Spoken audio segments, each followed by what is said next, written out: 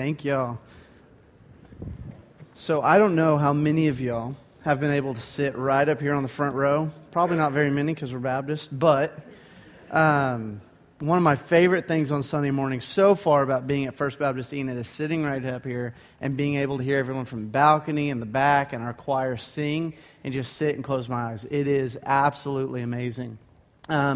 This morning, if you want to open up your Bibles, we will be in Acts chapter 9. Many of us are familiar with this passage as the Damascus Road and the conversion of Paul. And we will look at several aspects of this passage this morning as we begin.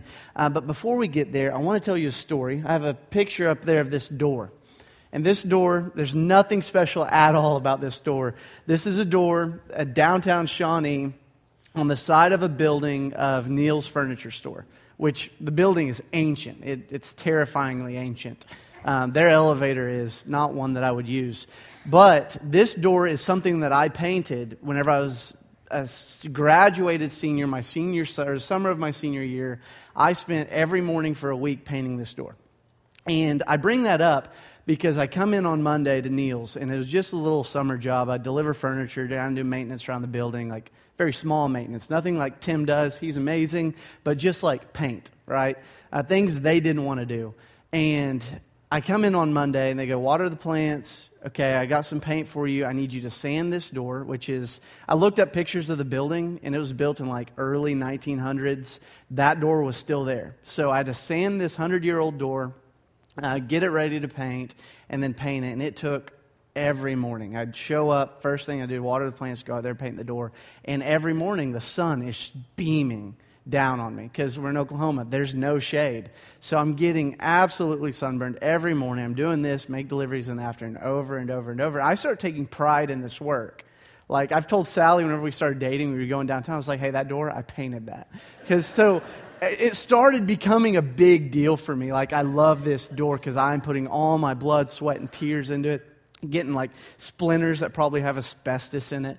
And I'm almost done. It's about Thursday. I finish up. I'm like, gotta make a delivery. Come in on Friday. My boss goes, hey, you and Nathan, you're going to go make a delivery. And everyone else is going to stay here. So we make the delivery. It's one pretty far out. Takes us all morning. And I come back, and I'm passing the door, and my door's done. Like everything I had for the day, it's finished. I walk in. I was like, hey, what happened to my door? They're like, oh, Joe finished it. He did such a great job. I was like, man, I spent all week working on this door, and Joe comes in and finishes my door. Like, I was going to stay late to finish it. But the point of that is I put everything into this door. I had so much work into this door, and I wanted to be obedient. I wanted to be a good worker. I wanted to do what was asked of me. And at the end of the week, I got no credit for it. And that's a little bit what we're going to talk about today in this unseen obedience, this obedience that we might not get full recognition for. Because that's the point. The point of obedience isn't the outcome. It's not the recognition. It's none of that. The point of obedience is obedience. The point of obedience is service. The reason that we're going out and serving these schools isn't so we can get something out of it, just so we can show the love of Christ. And as Christians following Christ in obedience, our end goal is not to say, God, look at everything that I've done. But at the end of the day, say, God, look at what you have done. Thank you for letting me be a part of it. And that's what we see in my favorite Bible character, which is a weird one, Ananias. And we're going to talk about him a little bit, but there's, like I said, a couple aspects in the story of Acts chapter 9. So if you want to follow along with me as we get into this, Acts chapter 9, starting in verse 1, and it is a good bit to Acts chapter 9, verse 22. And it starts off with, now Saul, still breathing threats and murder against the disciples of the Lord, he went to the high priest and requested letters from him to the synagogues in Damascus, so that if he found any men or women who belonged to the way, Christians, he might bring them as prisoners to Jerusalem. As he traveled and was nearing Damascus, a light from heaven suddenly flashed around him. Falling to the ground, he heard a voice saying to him, Saul, Saul, why are you persecuting me? Who are you, Lord? Saul said. I am Jesus, the one you are persecuting, he replied. But get up and go into the city, and you will be told what you must do. The men who were traveling with him stood speechless.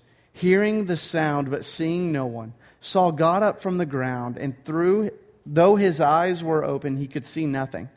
So they took him by hand and led him into Damascus. He was unable to see for 3 days and did not eat or drink. There was a disciple in Damascus named Ananias, and the Lord said to him in a vision, "Ananias." "Here I am, Lord," he replied. "Get up and go to the street called Straight," the Lord said to him, "to the house of Judas, and ask for a man from Tarsus named Saul, since he is praying there. In a vision, he has seen a man named Ananias coming in and placing his hands on him so that he may regain his sight."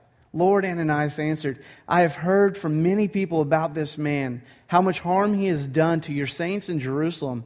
And now he has authority here from the chief priests to arrest all who call on your name." But the Lord said to him, "Go, for this man is my chosen instrument to take my name to Gentiles, kings, and Israelites. I will show him how much he must suffer for my name." Ananias went and entered the house. He placed his hands on him and said, "Brother Saul, the Lord Jesus, who appeared to you on the road you were traveling, has sent me so that you may regain your sight and be filled with the Holy Spirit." At once something like scales fell from his eyes, and he regained his sight. Then he got up and was baptized. And after taking some food, he regained his strength. Saul was with the disciples in Damascus for some time. Immediately he began proclaiming Jesus in the synagogues. "He is the Son of God." All who heard him were astounded and said, "Isn't this a man in Jerusalem who is causing havoc for those who called on his name and came here for the purpose of taking them as prisoners to the chief priest?" But Saul grew stronger and kept confounding the Jews who lived in Damascus by proving that Jesus is the Messiah. Pray with me, and then we'll get into this morning. Father God, thank you for your word. Thank you for the opportunity to be in your word together as a community this morning. As you promise that your word will not return void, but it will accomplish what it intends. I pray this morning that our hearts are open and receptive to how you are speaking to us. As we sang this morning about your holy ground, as we stand on your holy ground in your presence and your spirit, Lord, I pray that we are receptive to what you are doing and that we are obedient to going where you are. I pray this in your name, Jesus. Amen. So I want to summarize this briefly and take a second to recognize a couple aspects of this. So Saul, being Paul as we know him throughout the letters in the New Testament, was not seeking to follow Jesus. Right? He was going on this road to destroy the work that Jesus had been doing, the work of the disciples, the work of Christianity, and yet Jesus met him on that road and revealed his glory, blinding him in that moment.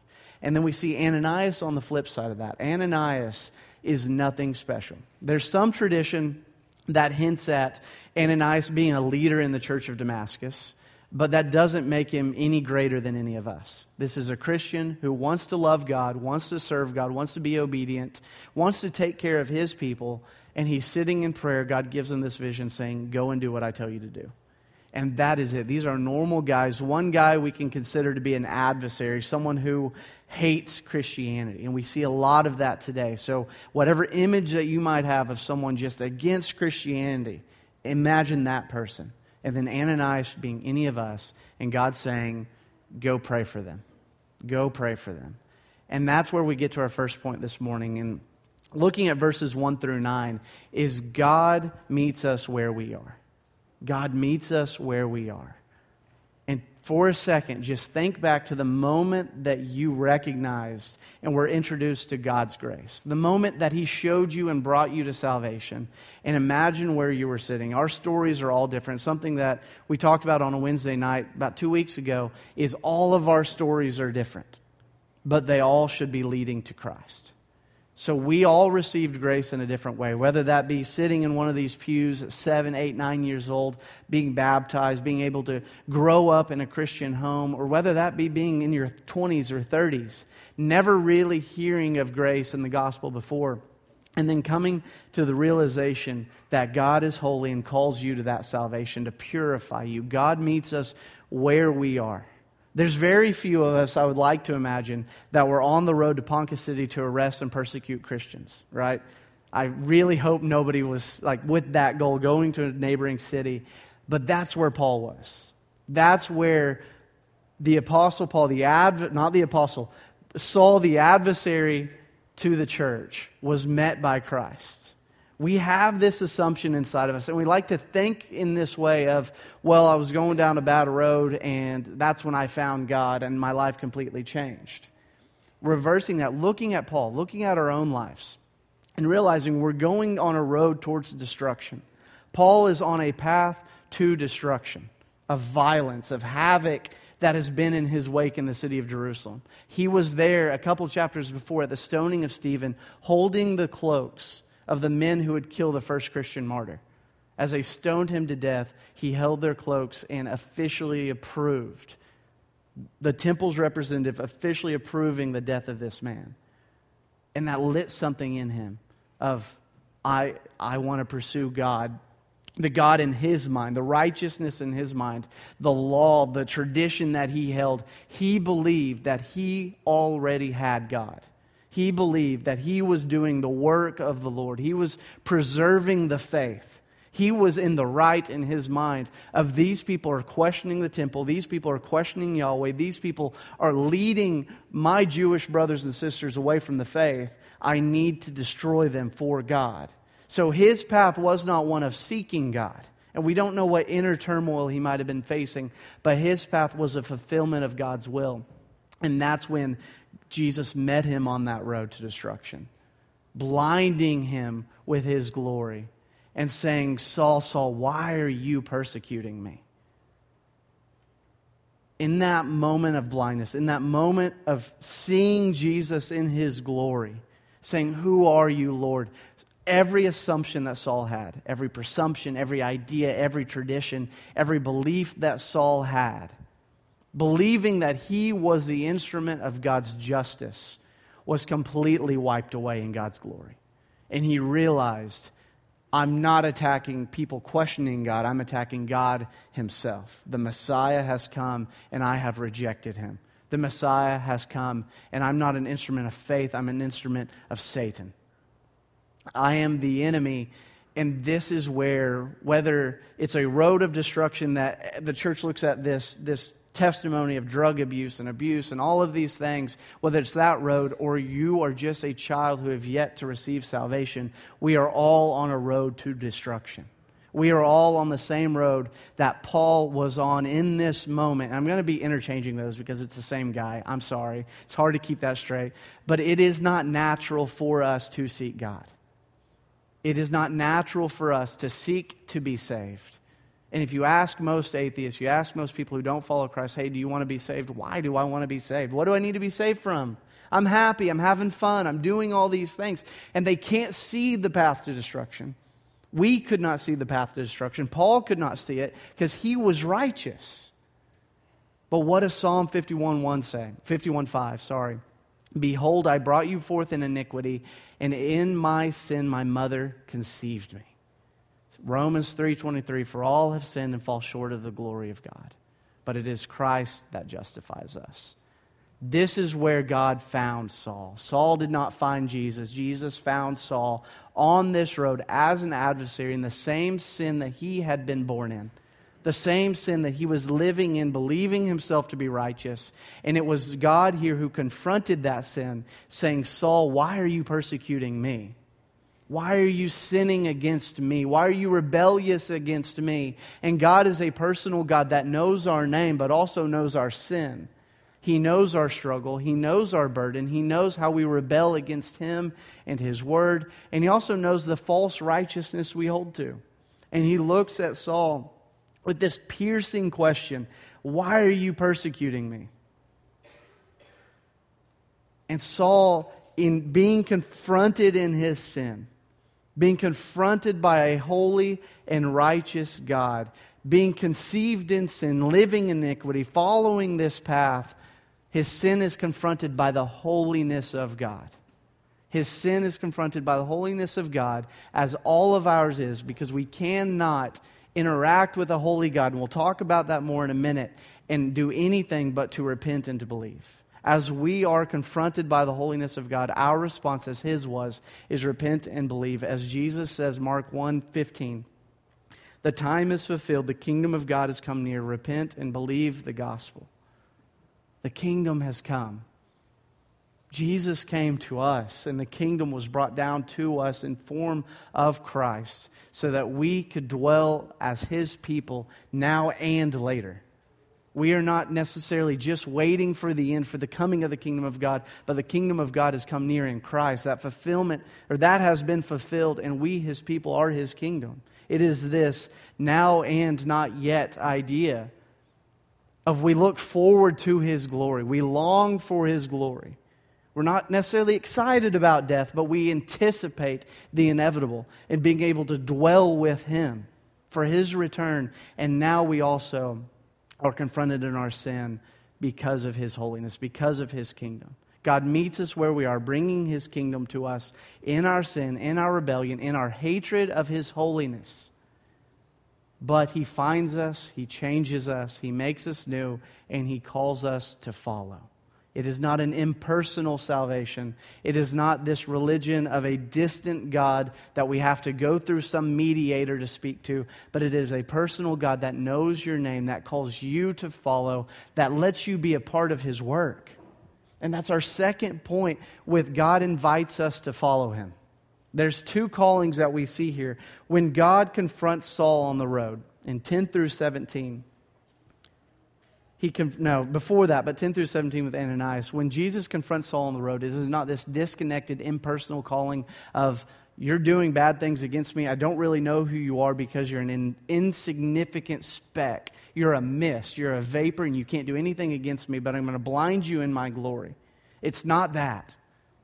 Though we be but a moment, but a mist, but a vapor, like we talked about, I believe, last week, God called out to him and said, Saul, Saul, why are you persecuting me? He called out to him in the moment that he is in to call him to salvation and reveal Himself to him. And in the same way, God came to Ananias in a vision. As this faithful disciple is in prayer, he's pursuing the Lord. He's probably praying for the safety of his people, that God would deliver them from persecution that is inevitably coming, and they know it is coming. They know Saul is on the way to arrest and kill them, take away their families, and he's in prayer. And God comes to him and says, Ananias, I have instruction for you. And it's the same thing we see in 1 Samuel chapter 3, verse 10, as the young prophet Samuel, still a child, is laying in bed, and he hears this soft whisper of Samuel, Samuel, Samuel. And he wakes up and he goes to Eli and was like, hey, are you calling me? He said, no, go back to bed. Does this 3 times. And finally there's this realization, and he answers with, speak, your servant is listening. We see this all through the Scripture of this personal God reaching out to His people, calling them by name. You have the prophets, you have kings, you have the disciples, and now you have His church of Christ calling out to us, calling us to repentance, calling us to action, calling us to be a part of what He's doing. His work, His way, following Him, being close to Him. And in these 3 examples, you see a humble response. A response many of us are familiar with. The child Samuel saying, speak, your servant is listening. The blinded Paul saying, Lord, who are you, Lord? The faithful Ananias saying, here I am, Lord. You see these humble responses, and there is a great humility in that. Humility, I think, is something I struggle with, but I think great many people struggle with understanding just what is humility.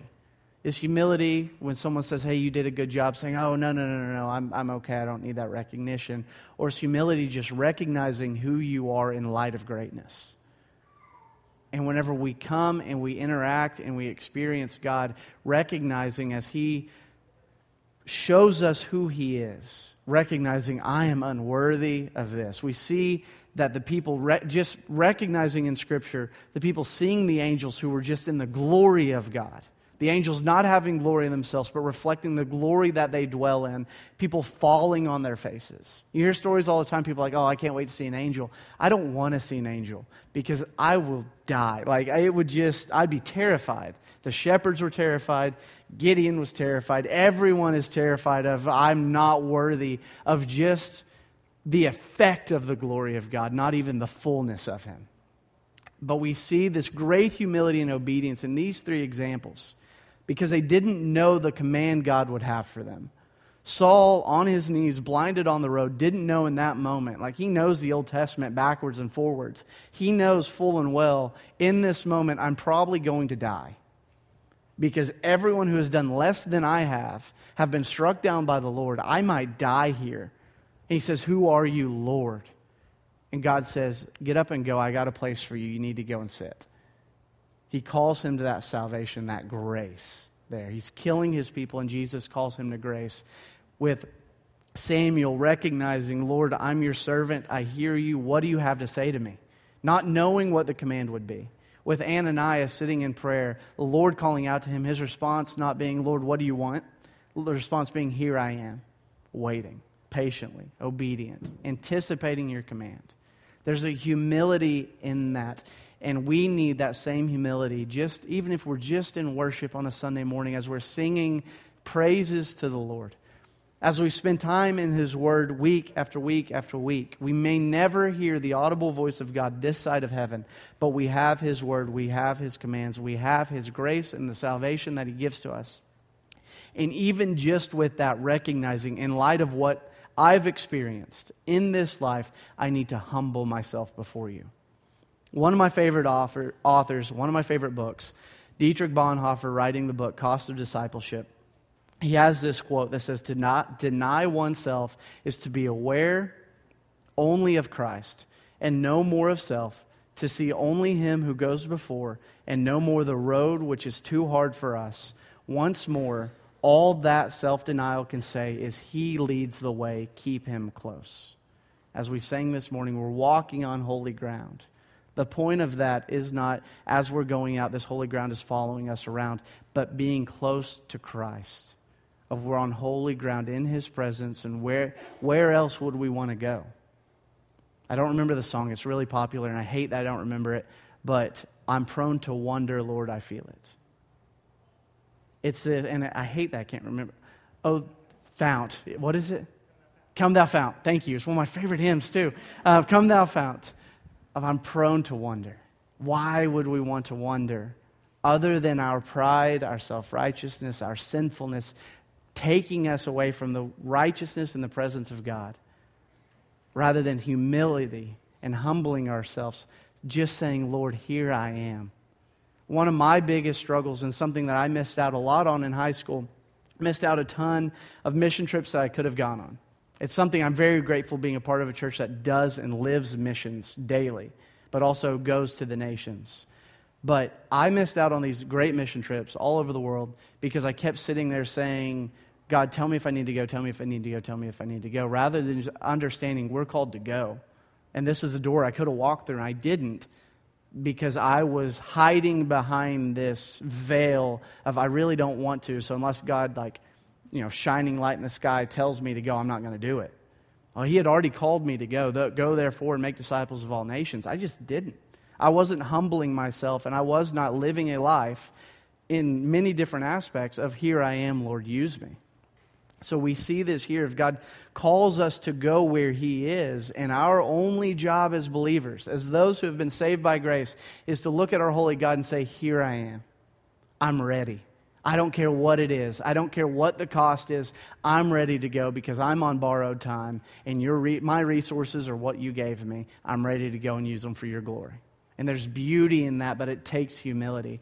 But there's also a danger in obedience. And it's one of the things that makes Ananias stand out so much to me. As you're reading through this, you see Ananias's humanity, his fear. And Lord says to him, I have this guy for you. And his response is, people have told me about this guy. He's going to kill me. I'm afraid for my life. I'm afraid for my church.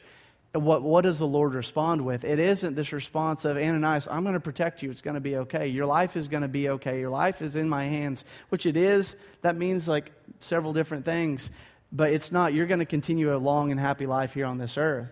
What God's response to Ananias of go and serve me, go and serve Saul, go pray with him. His response to Ananias in his fear is, go. He's my chosen instrument. I have a plan for his life, and I want you to be a part of it. Ananias could have walked through that door and been met with a spear, just like many of our brothers and sisters for the last 2,000 years. One of the stories that always stands out to me is, it was a movie a couple years ago, book's really good. I don't remember his name, but one of the Saint boys last year, but the story of Jim Elliott, Nate Saint, all of those guys who were with them who met death by the end of a spear after months of working with the tribe. And one of the things that stood out to me, I remember as a teenager, I think it came out, we heard a lot about it at our church and with our youth group, talked about it quite a bit. But there's this thing, one of their sons ran up to them as they're boarding the plane that morning and said, hey, you have your gun, use it if you need it. And he looked at his son and said, I'm ready to go, they're not. And he gets on a plane to meet his death. And that's the same perspective, the same lifestyle, the same choices that Ananias is making here. Of God has called me to go, I don't know if I'm going to make it out. I don't know if I'm going to be shipped to Jerusalem. I don't know what's going to happen to my church and my people and my tribe, but my God has told me to go and I'm going to do it. And he walked forward in that obedience, in that humility, recognizing God has called me to do this work. And what he did not know is God had already began a work in Saul to do great things to him. He told him, I'm going to use him to reach Gentiles and kings and Israelites. And you're like, okay, that's really cool. But the scale of the work of Apostle Paul and what God has done through him, through the journeys, through the letters that we still read today, and then ultimately his death in Rome. Ananias, there's no way you could imagine that. The church is a fledgling. It's barely getting up. A couple thousand people have come, and they're all starting to get persecuted. The Romans are after them. The Jews are after them. And then the Apostle Paul walks into the picture through God forming him, and it just explodes. And Ananias is the instrument that began that work. God was able to use him in this role, and he would have never seen the impact in the longevity of Paul's ministry. But he got to be a part of the beginning of that because God called him to that obedience. And with that, and you see it every day in this church, as we are a missions church and we're familiar with the call to go. We have friends in other countries today that we've seen recently that know for a fact in the coming months they might be arrested, and some of them know they're going to be arrested, and yet they're faithful. We're a disciple-making church, and we're familiar with the call to humility, making disciples, being vulnerable with one another and growing. We're a serving church that has opportunities in our community every day to serve, and we know there's a cost to that. But like Ananias, we may never see the danger that sits in each of these things. We don't know, with the amount of mission trips we do, we don't know if one day one of us might not come back.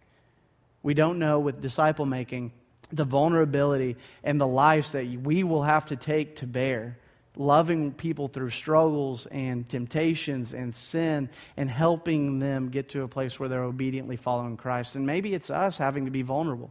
That's a cost that is heavy to bear. And opening up about the sin that we're holding so close to us and so secretly, and just saying, I need to confess this. I need to come forward. We're familiar with that, but we go in faithfulness. There's a cost to serving the community, but we recognize that obedience is not measured by outcome. It does not matter the outcome of what we did last week, what we do this week, what we do in the months coming, because we know as a church we are serving as God has called us to serve. And that was actually told to me by a former student a couple months ago, because I'm struggling, rewind a couple months back, I'm struggling with this idea of, is what I'm doing making an effect? If you've taught Sunday school, served in ministry, gone on a mission trip, done Awanas or VBS, you know this feeling of, is what I'm doing making an effect? So I call one of my former students. He's just graduated college. I'm like, man, I just feel down. And the first thing he said to me is, man, our obedience isn't measured by the outcome of it. And it shook me, because I'm the guy who discipled him, and now he's teaching me. And it shook me. And I've held that with me for about 4 months now, of repeating it over and over and over. So as we go in obedience, Ananias did not know the outcome of what tomorrow looked like. We do not know the outcome of the obedience that we are to have in Christ. But we do know that when God calls us, when we see His holiness, we have no choice but to repent, to believe, and say, God, use me. When He calls out and says, who among you is going to go to the nations? Who among you is going to minister to the homeless population here in Enid? Being ready as believers and say, God, use me. I don't care what it looks like, I'm going to do it.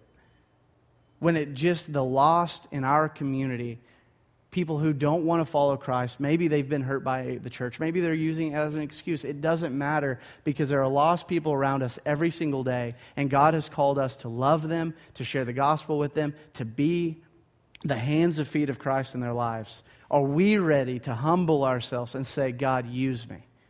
We see this over and over and over, just like Ananias, God calling them to obedience. He answered not because he knew the outcome, but because he knew the impact of God's holiness in transforming the lives of those around us. We, as those who have been transformed and have witnessed salvation, we cannot look at the lost around us and say, they're too lost, there's no point. They're too far gone, there's no point. Because we know who we were. We know who we were more than anybody else does. No matter how much we add in our testimony, there's always stuff that we have to keep back because we're so ashamed of it. But we know Christ changed that. Even the deepest secret, Christ transformed that. So if we've been transformed, we have no place in saying we can't go. That nation's too far lost. That community's too far lost. These people, there's a language barrier I'll never be able to break. God is powerful enough to break it. So we go because we have been called to go. And we go because we believe that God transforms lives. And that is what we see. And I just want to read it, 18 through 22. The last section of this. At once, something like scales fell from his eyes, and he regained his sight. Then he got up and was baptized. And after taking some food, he regained his strength. Saul was with the disciples in Damascus for some time. Immediately he began proclaiming Jesus in the synagogues. He is the Son of God. All who heard him were astounded and said, "Isn't this a man in Jerusalem who's causing havoc for those who called on this name and came here for the purpose of taking them as prisoners to chief priests?" But Saul grew stronger and kept confounding the Jews who lived in Damascus by proving that Jesus is the Messiah. This man who was seeking to destroy the church ended up confounding those who were a part of his group already, the Jews, saying, "Hey, we were wrong. He's the Messiah. He's the one that we've been looking for. He's the one we've been waiting for." And you see a complete transformation of his life, of someone who was so zealous about his tradition and his culture and his people that he was willing to take the lives of others to preserve what they had built. To preserve the temple that Jesus looked at and said, "You see that temple? I can tear it down and in 3 days rebuild it." As we see now, that being his body and the temple that is Jesus Christ, being resurrected after 3 days. Jesus looked at everything that they had built in their religion and their customs and their tradition, said, "I can destroy all of it, and it will be better in me." And that is what Paul experienced. There's something in us as people that we're proud of things. And I think that's okay to an extent. We're proud of this church. It's a beautiful sanctuary. But at the end of the day, if it was just gone, we'd be okay. We see churches in Maui right now, which we need to be praying for them sincerely and genuinely and constantly as they're rebuilding after that tragic fire. But churches in that community this morning are worshiping and praising God without a building, on the ashes of their entire community, because they're okay. They have Christ. Whatever we build is nothing, because it is only about what Jesus does and his holiness and the transformation that he brings into our lives. And that transformation is evident here in the life of Paul, as he goes from a zealot killing believers to a zealot living for Christ, loving people, and ultimately met his death. I love what God tells Ananias here of, I'm going to show him how much he has to suffer. It's not this, he's not off the hook. He's going to pay for what he's done. But this realization of he's going to be willing to suffer for me because of the transformation that I make in his life. He was shipwrecked. He was beaten. He was tossed out of towns. He was mocked. He was ridiculed and ultimately put in house arrest and executed in Rome. And he did that because he saw the transformation that Jesus made in his life and said, I want this for everybody around me. I want this for my people, for the Gentiles over there. Because if you imagine, Saul is killing Christians who were Jews. These are his people of the tribes of Judah, of God's nation. He's killing them. How much more willing would have he been to kill Gentiles? Because as a good Jew, he would have hated Gentiles. It had nothing to do with the dirty Samaritans, Samaritans, nothing to do with the Romans, nothing to do with the Greeks. He wanted God to come and wipe the Romans off the face of the earth, reestablish the kingdom of David, and that's what he was building.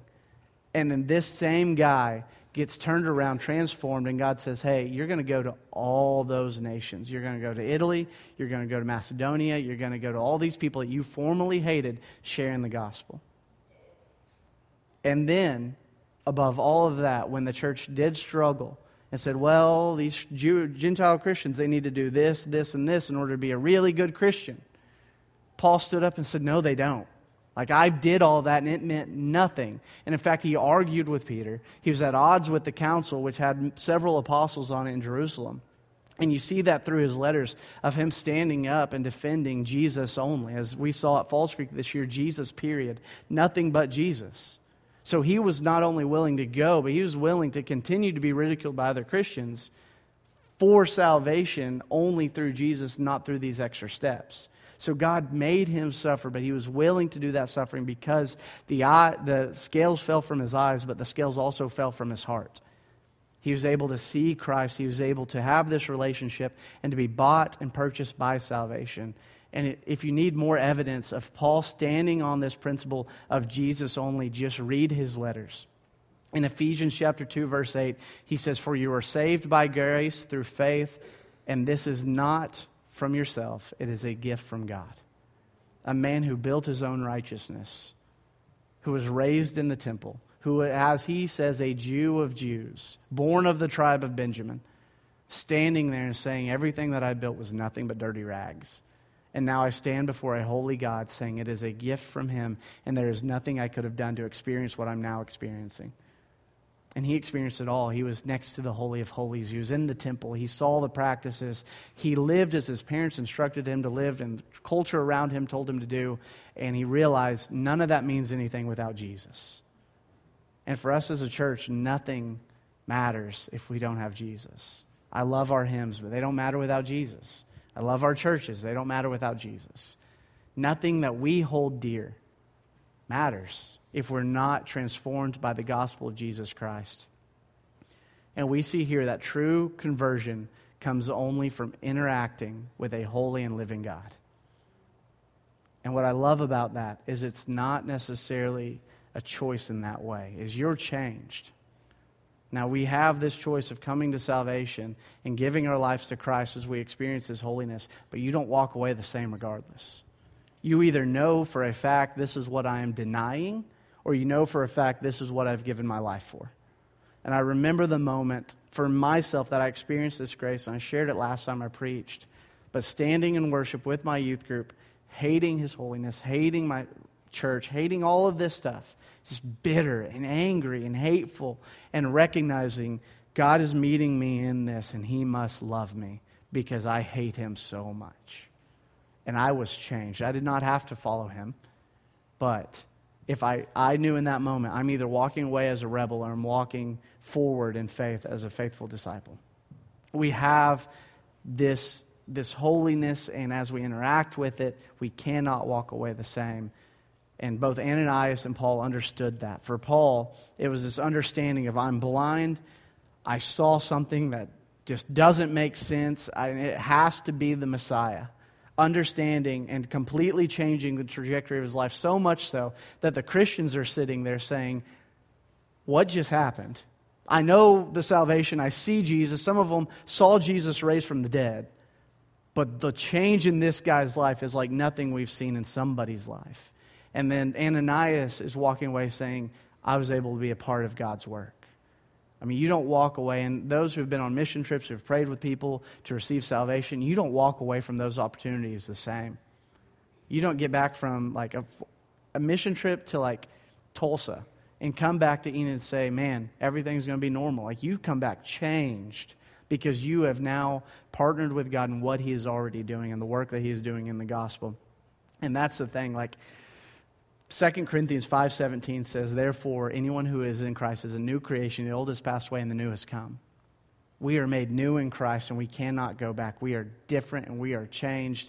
And I've been able to work for, be in several different churches, and there's a big distinction between what I would recognize as a dying church and a growing church, and there's no in between. There's no mediocre, lukewarm churches. It's either you're shrinking or you're growing. Growth isn't always numerically. Most of the time, it's spiritual.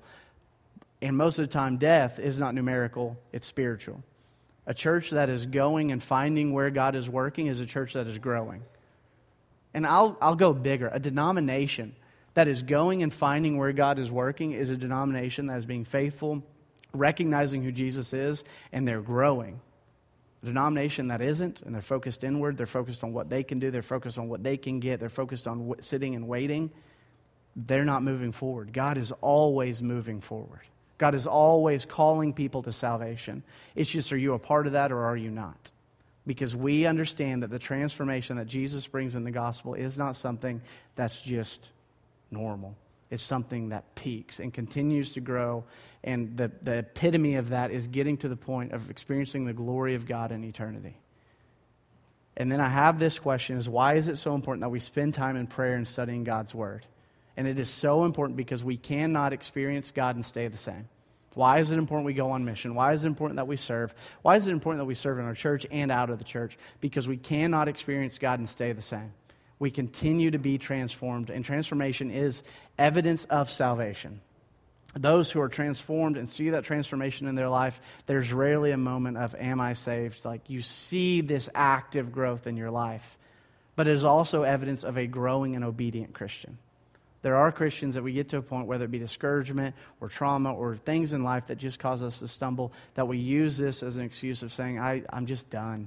Like, I've done it long enough. I've served the Lord long enough. I can't wait for the Lord to just come back or for me to just go with Him. And we hear all the time, if you're here, God is still using you. If you're here, God is still working through you. Continue to experience that transformation both in your lives and in the lives of others. Something I told my youth group, not this one, my last one a couple years ago, was I don't want to be the guy, and I have been the guy, but I never want to be the guy again, who I feel God calling me to share the gospel with someone, and I don't. And then a couple weeks later, someone else got to, and that person came to Christ. I don't want to miss out on what God is doing. I want to be a part of what God is doing.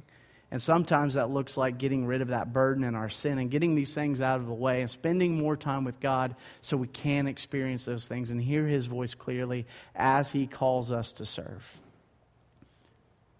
And this morning, we're going to have to ask the question, as we experience in worship, we experience it through the Word, this holiness of God, the glory of God. We ask two questions: is, are you being called to turn to the saving grace of Christ and salvation? Is you felt God calling you to be saved. You felt God calling you and saying, come to me, be done with the world, repent and believe, join the kingdom of God. Or the second is, are you being called to action, to share the gospel and to witness the transformation of another? And I'm telling you that if you're living, breathing, and have blood pumping through your body this morning as a believer, you've experienced the salvation and grace of Christ, then you're being called to do this. I don't know what it looks like. It might be with your neighbor. It might be with someone in Panama next July. You are being called to serve and to call upon the name of the Lord, praying for people, and also share the gospel with them so they can experience the same transformation that you've been given. Because it is a gift from God, nothing we deserve, nothing that we earned. So why would we hold that gift from someone else? So we are challenged this morning with 3 challenges, and then we'll pray an invitation. Is first, repent, because God is meeting you where you are this morning, whether that is a call to salvation or as a call to action. Live on mission. The Christian life is truly an adventure.